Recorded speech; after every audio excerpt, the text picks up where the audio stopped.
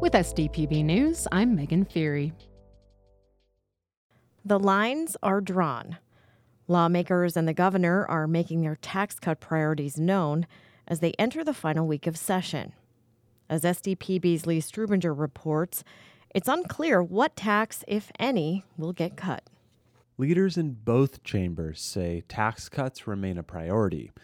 House lawmakers are making it clear they want to see the overall sales tax rate reduced from 4.5% down to 4.2%. They've sent two identical bills to do just that over to the Senate. Here's House Majority Leader Will Mortensen. We have our druthers in the House.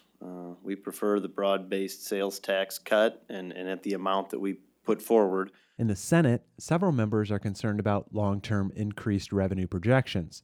Senators are also concerned about petition language that could remove the state's sales tax on food, so they've placed a sunset on the overall reduction.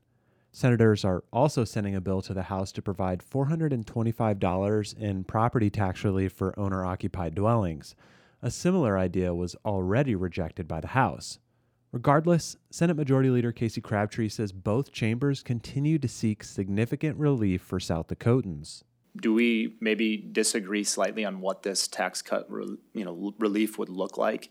Yeah, but I think that's a good part of the process, and we'll work through that. Governor Kristi Noem says she still wants the state sales tax on food eliminated. Noem is indicating she could veto the state budget if a food tax repeal is not included. I think it's silly that they think that I feel like in 2 weeks I got to sign that budget if I don't like it. I have a constitutional requirement to approve of whatever budget they present to me, and I've got time to make sure that it's right. There is one thing all those proposing a tax cut agree on, which is the amount. All shake out to just over $100 million. Lawmakers have until Thursday, March 9th to craft and pass a state budget. I'm SDPB's Lee Strubinger in Pierre. A bill to allow state judges to refer kids to the Department of Corrections for repeat nonviolent offenses has crossed its last legislative hurdle. Senate Bill 4 was approved by the House of Representatives. One legislator said the state has not spent as much as it could to fund community services. But the bill's sponsor pointed out that those services can't be had in certain areas, even if the money's there. Victoria Wicks wraps up this story for SDPB. Representative Taylor Rayfeld introduced the bill on the House floor. She said it gives judges the option of referring juvenile offenders to the Department of Corrections after 3 offenses in 1 year. UJS estimates that this will allow the judge to have discretion over less than 50 children per year. Rayfeld emphasized that judges are not mandated to use the DOC option. But Representative Linda Duba urged the House to defeat the bill. She said she asked the Secretary of Social Services what kind of money the state is providing for alternatives to DOC. We appropriated almost $7 million for diversion programs. Unfortunately, we reverted almost $3 million of those funds. Duba said the state has the money to do more for kids who are in crisis. Before we make this decision to do a 3 strikes and you're in corrections, is that we dig deeper into why we're not spending almost $3 million to help juveniles and their families. Rayfeld agreed that it's unfortunate money was turned back, but if there are no community services available, DOC could be the answer. In some of these communities, the Department of Corrections is meant to be that last step option, but it might be the one thing that actually saves these kids and gets them some resources that they need. Rayfeld said DOC can provide evaluations and mental health services, as well as food and safety for kids who need that kind of support. The bill passed on a vote of 62-7 and now goes to the governor's desk. For South Dakota Public Broadcasting, I'm Victoria Wicks. After long debate, a bill impacting medical marijuana in South Dakota passes committee. SDPB's Evan Walton reports. The House Health and Human Services Committee passed a bill offering additional qualifying conditions for medical cannabis card. The bill would remove the State Department of Health from deciding which disorders can be added to the list of medical cannabis use. Senator Erin Tobin spearheaded Senate Bill 1. She says the bill provides guardrails for current medical cannabis law. The Department of Health recommended to the Oversight Committee that we add conditions and turn over the condition adding process to the legislature. They came up with these conditions by looking at research in other states' legislation, and they presented SB 1 to the Medical Marijuana Oversight Committee, and the committee passed this unanimously. The bill adds PTSD to the list of conditions providers can prescribe medical marijuana for. Clint Wood is an Air Force veteran from Vermilion who served in Operation Desert Storm. He says medical cannabis saved his life. What this meant to me is cannabis slowed down the velocity of the water in that waterfall that I was attempting to surmount without causing me to suffer negative side effects. When coupled with PTSD therapy, cannabis allowed me to begin swimming up that terrible monument of fear and failure and begin to make the kind of progress in therapy that otherwise would have been impossible for me to achieve. I owe my life to the therapeutic benefits that cannabis can offer when employed in a responsible manner and when coupled with the appropriate professional therapy. Representative Fred Deutsch opposed the bill. He says medical cannabis continues to lack scientific evidence. I'm really challenged when we talk about research, when it omits the science, when we just go out to other states and say, well, what have you done? And we make that assumption that they've looked at the science, but we don't know. Proponents for the bill say providing research-based evidence of the benefits of cannabis is difficult because it cannot be studied at the federal level. The bill passed the committee on an 8-5 vote and now heads to the House floor for final consideration. I'm SDPB's Evan Walton. SDPB's legislative coverage is supported by the Friends of SDPB, with corporate support from the South Dakota Bar Foundation and SDN Communications. Parents were left scratching their heads after officials announced plans to close Canyon Lake Elementary School in Rapid City.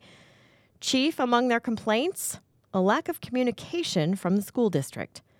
SDPB's CJ Keene has more.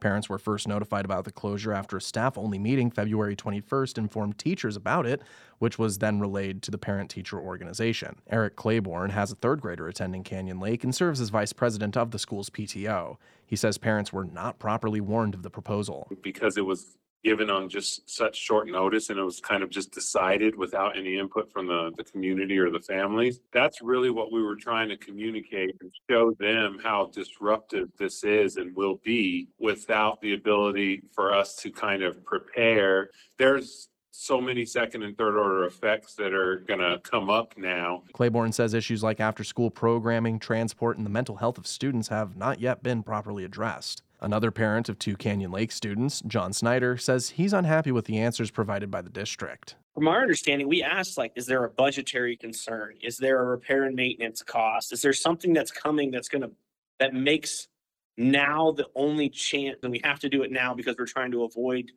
this other thing that's coming? And they said no. They haven't articulated the reason for the necessity of it. The fate of Canyon Lake Elementary will be an agenda item at the school board meeting scheduled for Tuesday, March 7th. Rapid City Area Schools Community Relations Manager Bobby Schaefbauer confirmed its budget concerns facing the school. Unfortunately, Canyon Lake, to keep open right now is just not financially responsible for the district to continue. We've had a lot of issues with heating and cooling of the building. Canyon Lake West in particular, that would have been a $1.2 million fix. Schaefbauer says the district recognizes the concern of parents and acknowledges the lapse in communication. I'm SDPB's CJ Keene. Gasoline with higher blends of ethanol could be sold year-round in 8 Midwestern states, including South Dakota, beginning in 2024.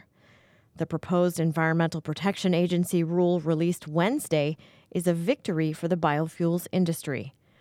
For years, the industry has pushed to allow sales of gasoline blended with 15% ethanol during the summer. That move hasn't been allowed because of concerns that it would worsen smog during hot weather. The industry and members of Congress welcomed the EPA's proposal, which had been requested by governors in 8 states. Under the proposal, the higher blends could be sold during the summer in South Dakota, Iowa, Minnesota, Nebraska, and 4 other states. A pair of bills funding major new prison facilities now only need the governor's signature to become law. The Senate approved both bills Wednesday. One allocates $60 million to build a women's prison in Rapid City. The other provides $52 million to buy land and design a new men's penitentiary in Sioux Falls. It also sets aside an additional $271 million for construction. Proponents say the new facilities are needed to deal with overcrowding in prisons. The bills now head to the governor's desk. Governor Kristi Noem has vetoed a bill allowing local governments to increase the hotel occupancy tax. House Bill 1109 increased the maximum tax on some hotel rooms from $2 per room to $4 per room, or 4% of the room charge. Noem opposes the bill that she says significantly raises taxes. Proponents say the bill would have helped communities raise money.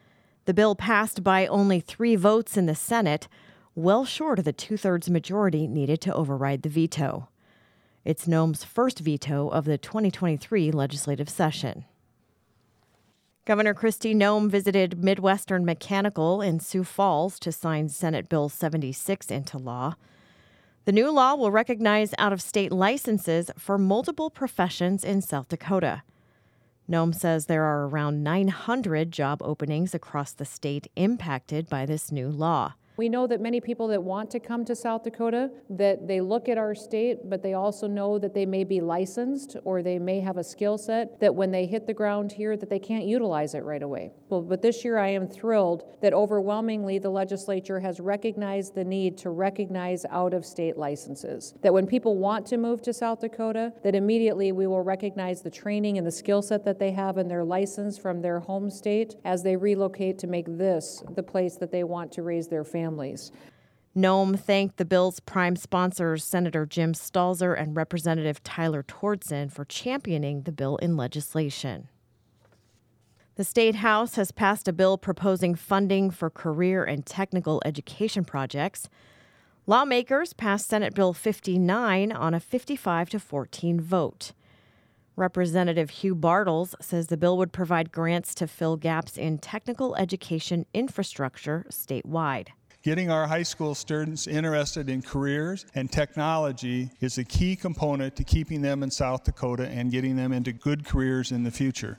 This bill would provide money so that the schools that went together and use this equipment that's very expensive, the facilities that are expensive to build, and it's to kickstart some more career and technical education in our state. Bartles says the bill would encourage school districts to collaborate to provide more resources to students. The bill now heads to the governor's desk. With SDPB News, I'm Megan Feary.